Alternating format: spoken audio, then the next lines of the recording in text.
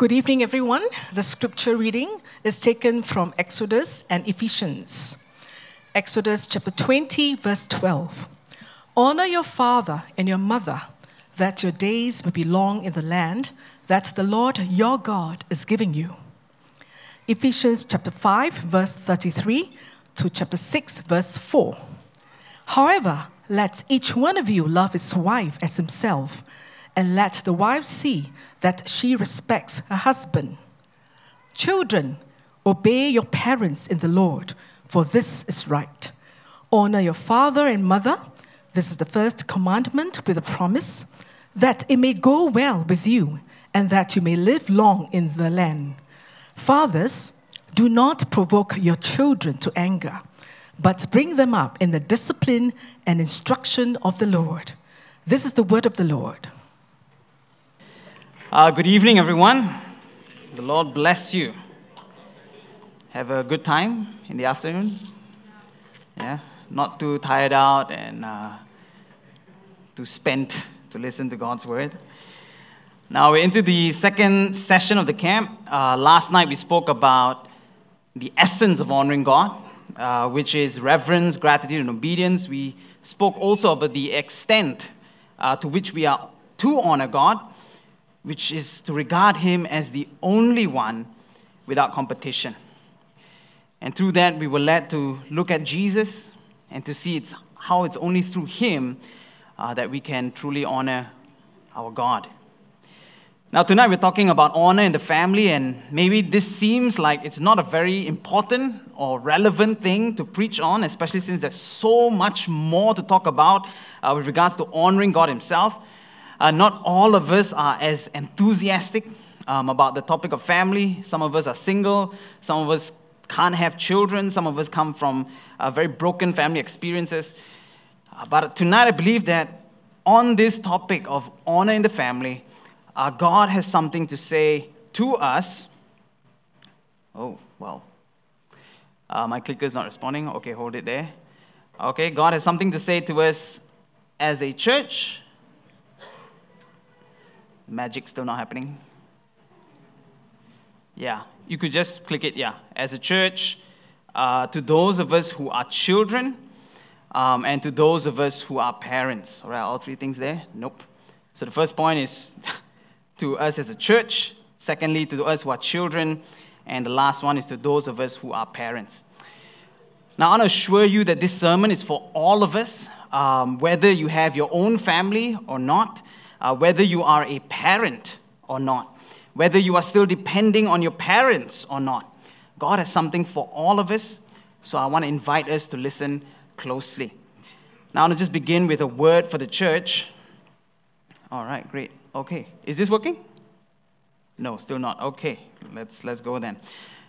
Now, for quite some time, it's become clear that the notion of family in our culture is under a lot of attack. Right, the family is being regarded less and less as the building block of society. Marriage is being seen less and less as foundational to the family. So the very definition of family and marriage are being challenged. Right, the idea that healthy children need a father and a mother is considered kind of outdated, even though the data shows otherwise. The idea that marriage ought to be just between two people is seen as restrictive. The idea that marriage ought to be between a man and a woman is seen as oppressive. Now, in fact, the whole idea of marriage, one husband, one wife, till death does them apart, it is viewed more and more as unreasonable and as unnecessary. Right? Because if I love someone, why do I need the formality of marriage to have that love recognized? And why must my sexual expression be restrained to just one partner? Isn't it better to remain single? Isn't singleness the ultimate expression of freedom?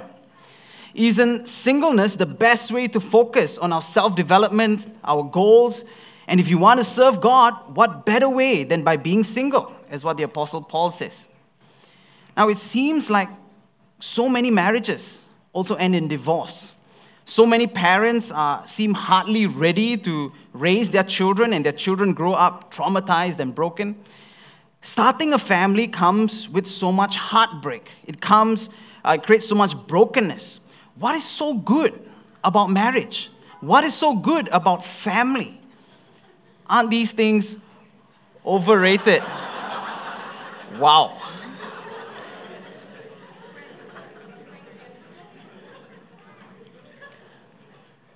All right. Praise the Lord. Is it okay? Okay, I'm going to try. Go back. Great. It's working. Praise the Lord.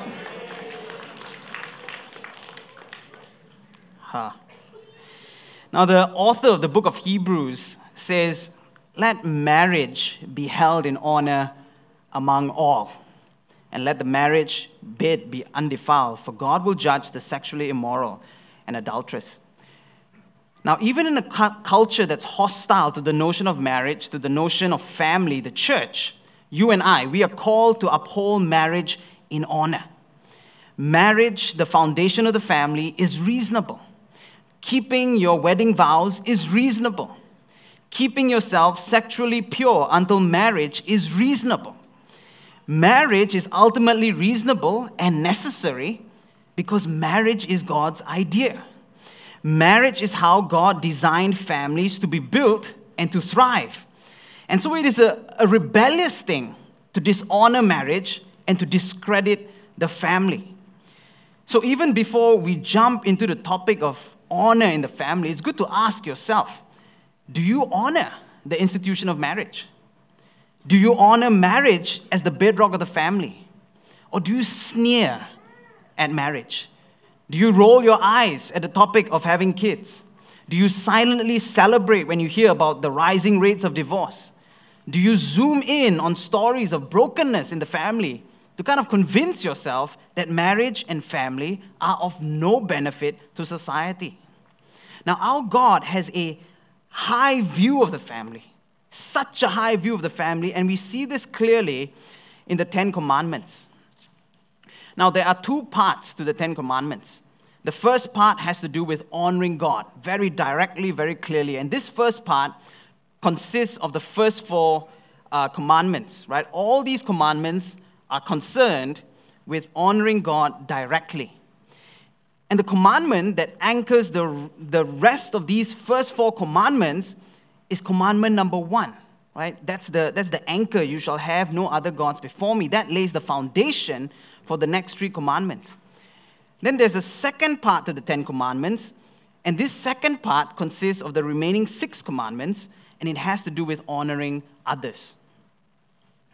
Now you would notice that just as the first commandment anchors and undergirds how we honor God, the 5th commandment, which is to honor our parents, it anchors and undergirds how we are to honor others. Now, if I could put it more plainly, honor your father and mother is the foundation to honoring others. Now, if we want to see our church being filled with honor for one another, then honoring fathers and mothers becomes critical. If we want Agape to be a community that abounds not with murderous hate, but with peaceable love, not with flesh-gratifying interactions, but life-giving intimacy, not with a me-first manipulation of others, but an others-first integrity and generosity. If we want these things for our church, then honoring marriage, honoring the family is crucial. So here's an encouragement for all of us as members of this church. Honor the church by keeping marriage and family in high honor. Whether or not you are married, whether or not you have kids, whether you are a youth or a young adult thinking about your future, whether you are decidedly single and happily so, let's not scoff at marriage. Let's not speak poorly of marriage. When we come across views or opinions that put down marriage and family, let's be quick to consider how God created these institutions to glorify His holy name and to serve the good of society. When we come across news and statistics about the worsening state of marriage and family, let's be quick to intercede with sorrow and yet also with hope. And as a church, let's be committed to keeping family and marriage in high honor. Now, that's a word I believe God has for all of us as His church and as His people. Whole marriage and family in honor. Now, I have a word also for the children. Now, all of us, by virtue of being alive, we are all somebody's children, right? And the fifth commandment to honor our parents applies to all of us, right? But of course, the way that we express that honor, it is different at different stages of our lives. Now, at this point, I want to speak especially to those of you who are dependent on your parents, right? You're dependent financially. You're dependent for making good decisions at this point of your life. You're dependent on them to meet much of your physical and emotional needs. Now, imagine those of you who fall into this category, you would probably be the youth, or some of you are the young adults, right? And I want to speak especially to you at this point. In Exodus 20, we hear the fifth commandment. Honor your father and your mother, that your days may be long in the land that the Lord your God is giving you. So to the youth and to the young adults that I've highlighted, your primary role in life right now, aside from seeking and honoring God, is to honor your parents. It's not your studies. It's not your career. It's not your plans to start your own family. It's not pursuing your passions. It's honoring your parents. And the reason God gives us this command is because we need this rule, right? Honoring our parents doesn't come naturally to us. My daughter just turned 1 not too long ago, and she's already starting to assert her will, what she wants, right? At home, she pushes away whatever she doesn't want or whomever she doesn't want. Many times that's me. And my wife was telling me that at the playground, my daughter once pushed a boy by the head because he was standing between her and what she wanted, right? We need the fifth commandment because honoring others doesn't come naturally. What comes naturally is honoring ourselves, what we want, what we desire. But there's something beautiful about this command because this command doesn't come with a threat, but it comes with a promise. It says, honor your parents so that your days may be long in the land that the Lord your God is giving you. Now, research has shown that one of the most reliable predictors for holistic, healthy adult life is growing up in a stable home with loving parents who are obeyed and honored. Now, by and large, children that are taught to honor their parents, to respect authority, they tend to make it through school. They tend to stay out of jail. They are less likely to get involved in drugs, premarital sex, other vices. Now, many of these children grow up knowing how to navigate authority in life, and so that helps them to be successful because they honor their parents' wisdom in making decisions, in managing money, in entering healthy relationships, ordering their day productively, and things like that.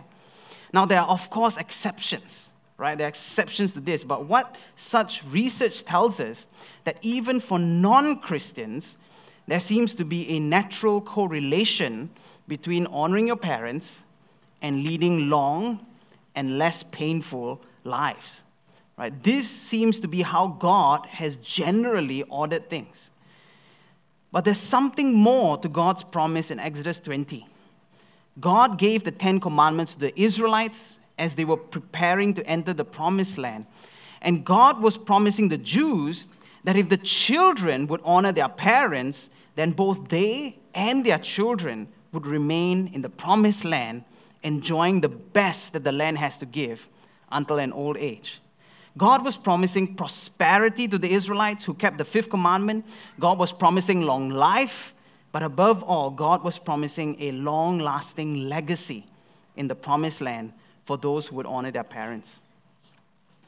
Now, because this is a promise that is given to the Jews in the Old Testament, we wonder, how about today?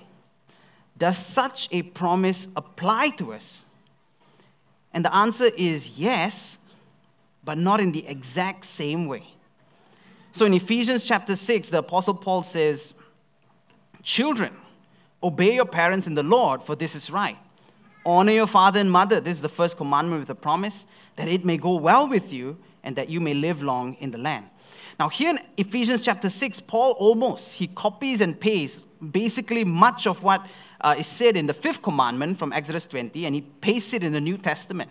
And what Paul is telling us is that the Old Testament promise that comes with honoring your parents is still very much alive. It still applies. And Paul is saying that long life and success is promised to those who honor their parents. Now, if you compare the 5th commandment in Exodus 20 and what Paul's copy and paste version in Ephesians 6 looks like, you would find one main difference. And that is that Paul doesn't talk about the promised land. He doesn't mention the part about the land that the Lord your God is giving you. And what that means is that Paul is extending the promise that comes with honoring your parents to those of us who believe in who believe in Jesus, right? Not just the Jews. So Christians who honor their parents will prosper and enjoy long life on the earth. And for all of us who have our parents still with us, we want to hold on to this promise. We want to use that and lean on that and draw encouragement from that as we honor our parents. But there's also a spiritual aspect to this promise. And I believe that is the promise of a legacy of faith. Now, when my daughter was born, my wife and I were deciding between naming her Joy, daughter of Justin, right? Joy D/O Justin, or just Joy Justin, right? According to tradition, my daughter should be called Joy, daughter of Justin, right? My name, if you do not know, is actually Johanan, and I'm Johanan, son of Justin, right? S/O Justin. And Justin is my father's name. That's another thing, in case you didn't know. And my father's name is Justin, son of Xavier, which is his father's name, right? So you can see kind of a pattern going on there, right? So by right, my daughter should be called Joy, daughter of Justin. But as we were discussing that and thinking about what to name her, I had recently preached from 1 John, and I was convicted of how big a deal it is to be called out of darkness and into God's marvelous light. Now, my dad, Justin, he's actually the first in his family to be saved, right? By the time I was born, the rest of the family, of my dad's family, his mom, his sister, they were also saved. And my dad raised me and my siblings in a home shaped by Christian convictions. My dad saw to it that we were in church, that we stayed connected in Agape Land, that we were involved in outreaches, that we were there for church fellowships. And he emphasized Christian values above academic achievement, truthfulness, gentleness, respect, faithfulness. And my dad's spiritual leadership over our lives paved the way for me and my siblings to also believe in Jesus for ourselves and to be saved. So beginning with my dad, my family had been called out of darkness and into God's marvelous light. And I wanted my children, I wanted my children's children to know that God had planted a legacy of faith in our family, beginning with this one man, my father, Justin. And so to honor this legacy of faith, my wife and I decided to adopt Justin as our family name and to name our daughter Joy Justin, right? Instead of Joy, daughter of Johanan, right? Joy Justin. And so to the youth and young adults who I am particularly addressing, when your time here on earth finally comes to an end, what do you want to leave behind for your children, for your grandchildren, for your nieces, your nephews, your godchildren? Would you consider leaving a legacy of faith behind for them so that they can continue in that, so they can continue to celebrate that? And towards that end, would you honor God by honoring your parents and let Him build a lasting legacy of faith through you? Now, I just have 4 simple ways that you can on how you can honor your parents. The first thing is to obey your parents. Is it up there? Sorry. To obey your parents. Your parents are not always right. They don't know everything. But unless they are asking you to disobey Jesus in some way, obey them. Whether it's doing your chores or making major life decisions, honor your parents by obeying them. Secondly, apologize to your parents. If you have a conflict with your parents, chances are both you and your parents had a part to play in that conflict. Nevertheless, you are called to honor them. Be the first to apologize, to say sorry. Acknowledge that you've been disrespectful, rebellious, argumentative, whatever it may be. Whether or not they apologize to you, that's secondary, right? They have to answer to God, but you've got to answer to them first. So be quick to apologize. Now, thirdly, thank your parents. Thank your parents because they are your parents. Not because they are good parents or because they are the best parents around. Thank them because they are your parents. As you may have realized along the way, it is not always easy being your parent, right? So notice their efforts, notice their sacrifices, their concern, their good intentions, even when they are poorly expressed, and thank them. Finally, would you honor your parents by praying for them? Pray for their marriage. Pray for their health. Pray for their parenting. Pray for the difficulties they are facing with you. Praying for your parents is deeply honoring to them. Now, for those of you whose parents are not saved, please do not let that stop you from honoring them. By God's grace, would your parents also become part of your legacy of faith? So children, obey your parents in the Lord, for this is right. Obey them. Apologize to them. Thank them. Pray for them. Now we come to the last portion, and here I have a word for the parents. Now, parents, it is so crucial that you raise your children to honor you. If you look into the Old Testament, what were the consequences for breaking the fifth commandment? What would happen to children who failed to honor their parents? Now, these are some of the relevant verses. It says, whoever strikes his father or his mother shall be put to death. Whoever curses his father or his mother shall be put to death. In other words, if your children were to assault you physically or even verbally, they would face the death penalty. And then there's this passage from Deuteronomy 21.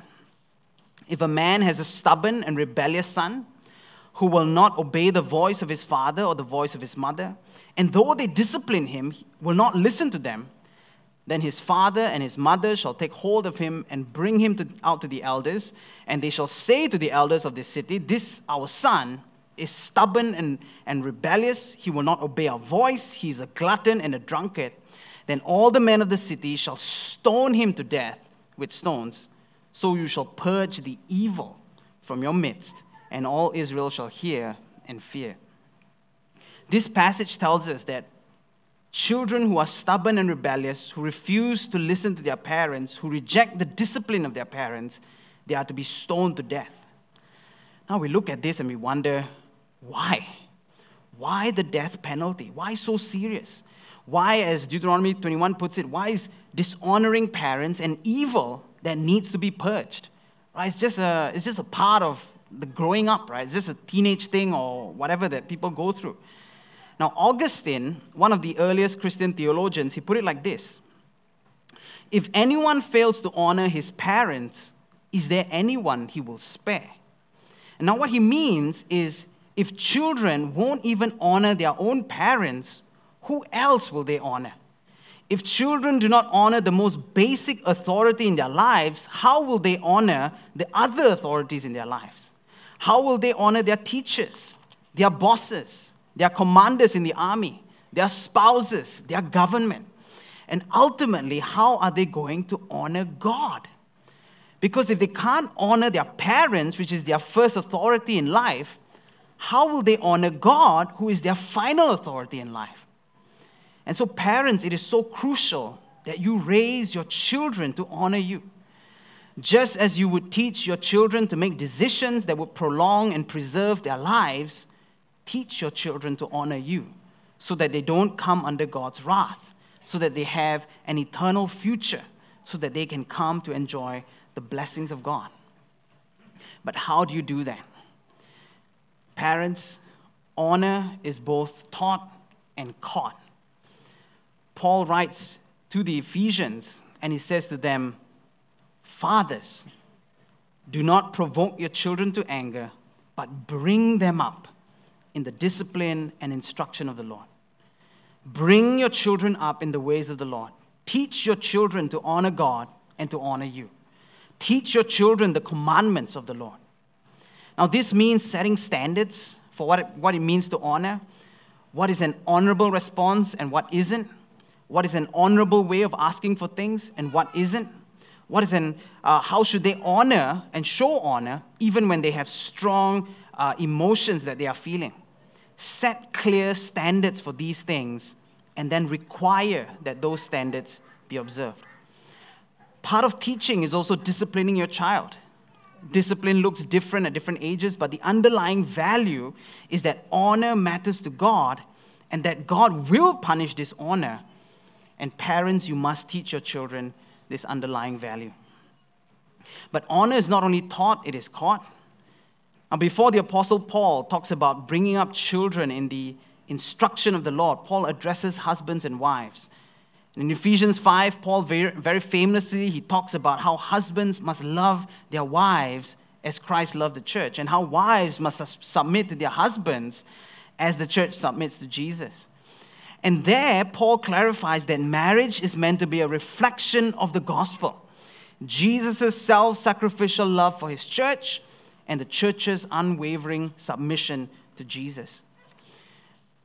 William Farley, in his book, Gospel-Powered Parenting, he reflects on how marriage reflects the gospel. And he asked the question, who is the intended audience of our gospel-reflecting marriages? Who are the ones that are observing Christ and the church through our marriages? And Farley says this, to whom do our marriages preach? Of course, the first audience is God and his angels. Who is the second audience? Most of us think about our non-Christian neighbors. Maybe they will see our attempts to model Christian marriage, and maybe they will want the gospel. They might, and we hope they will, but actually they are the third audience. Then he goes on to say the second audience, usually overlooked by most Christians, is our children. What is our marriage telling them about Christ and his bride? They see it all. They hear our fights. They absorb our attitudes. They know who or what really sits on the throne of our lives. They watch how we handle resentment. They hear the way we talk to each other. They know when we hear the Sunday sermon and apply it. They also know when we ignore it. Now, Farley points out that Christian marriages are designed to reflect the glories of the gospel to our children. Our children look at our marriages and they catch something about the realities of the gospel. How does Jesus honor his church, his bride, his beloved? Our children catch a glimpse of that through how their fathers love their mothers.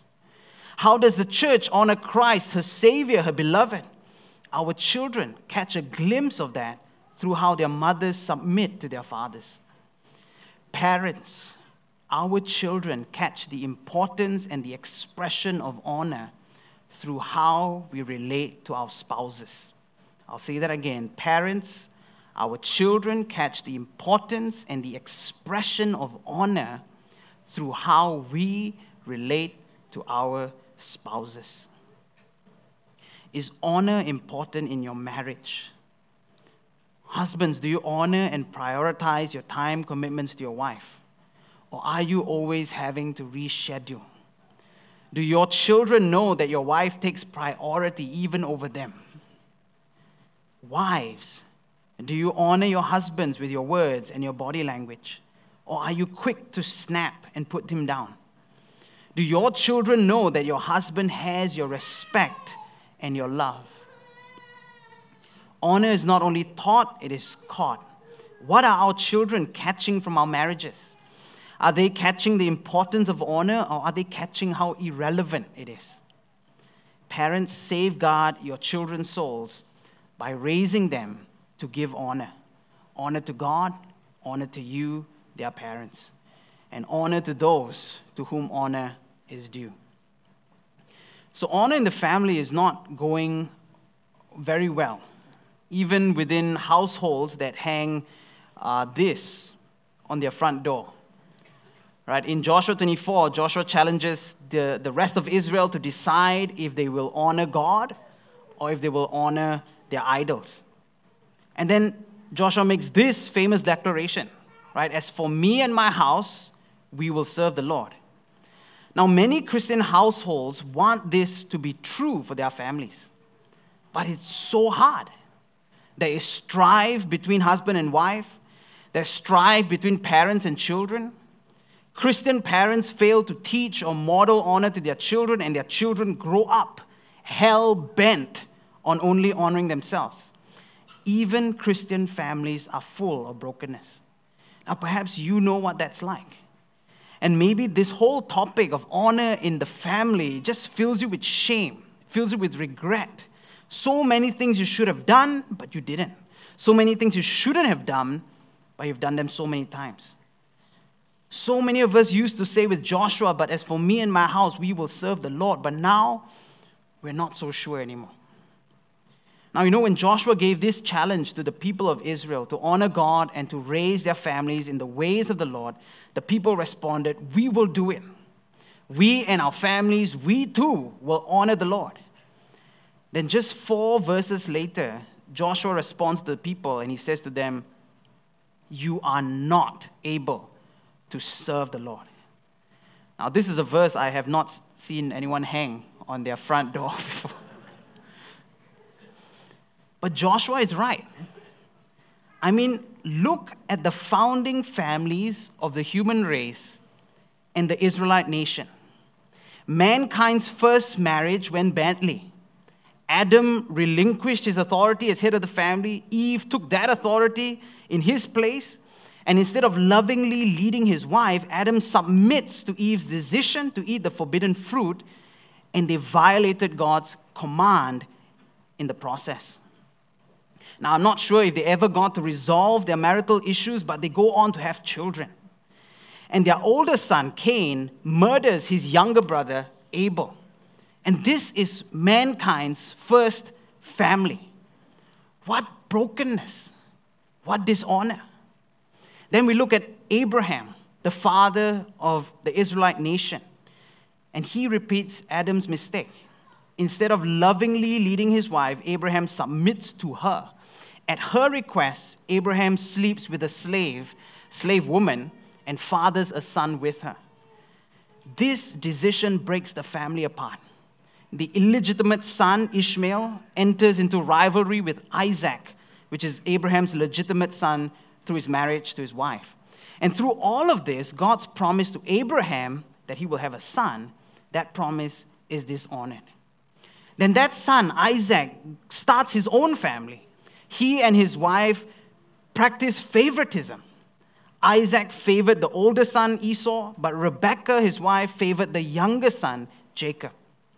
And at his mother's bidding, Jacob deceives his father and steals the birthright away from Esau, his brother. More dishonor, more brokenness. Jacob then goes on to start his own family, and he takes 2 sisters as his wives. And like his parents, he practices favoritism as well. He favors his second wife, and he favors her children over the other children. And Jacob dotes especially on Joseph, and that provokes his other 10 sons to anger.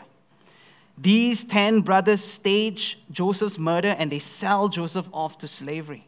They deceive their father and bring him untold sorrow. More dishonor, more brokenness. Now, no wonder Joshua said, you are not able to do this. You are not able to serve the Lord. Just look at the kind of families that the human race and the nation of God's people was founded on.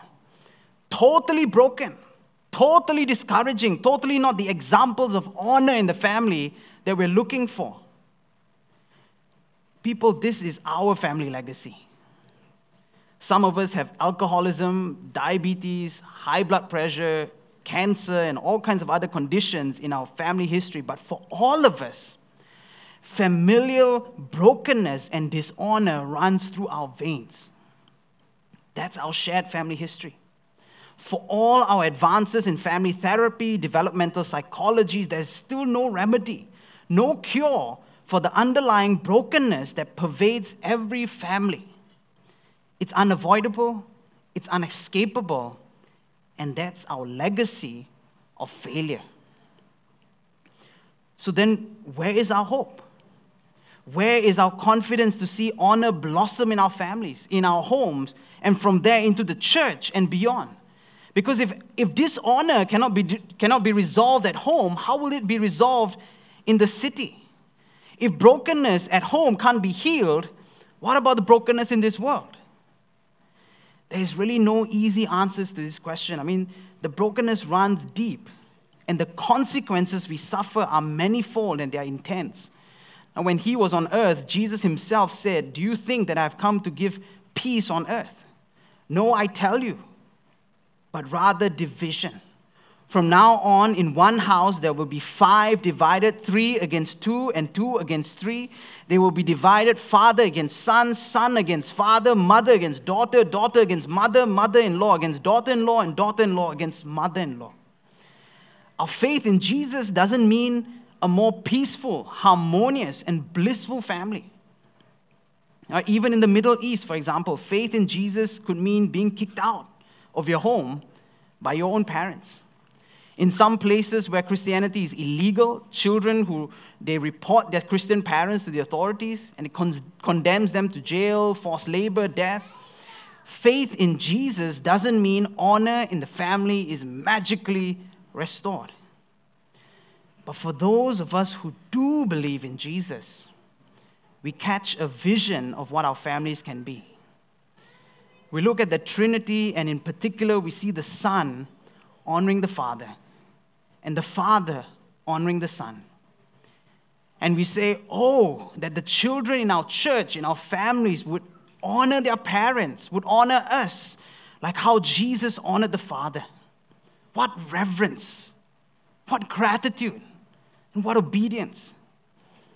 And we say, oh, that the parents in our church would honor their children, like how God the Father honors Jesus, with such pride, such love, such pleasure, such trust. We look at that and we say, what intimacy, what communion, what free-flowing honor for each other. We want that for our families. We want that for our church. And then we look at the cross and we say, what kind of son represents his father in this way? In weakness, in shame, in nakedness, receiving curses and slander for his father's name? What kind of son would put his father through a shame like this? Why doesn't he fight back? Why doesn't he put his enemies to shame instead? And then we say, what kind of father goes missing as his son is tortured? What kind of father stands afar and allows something like this to happen to his own son? As blood drips down his son's face, his arms, his body, his leg, as the spit of a dozen people mingles with his blood, what kind of father doesn't preserve his son's honor and destroy his son's enemies? What happened to that perfection in the Trinity? What happened to that communion, that intimacy, that free-flowing honor between the Father and the Son that has been going on uninterrupted since the beginning of time? How was it that at the cross, there was that interruption? People, the Father and the Son, they were entering into the story of every family in the history of mankind. On the cross, Jesus bore the brokenness that every family has to endure. On the cross, Jesus bore the dishonor that has been repeated from one generation to the next and to the next. But by his wounds, we have been healed. Because to Jesus belongs the ministry of reconciliation.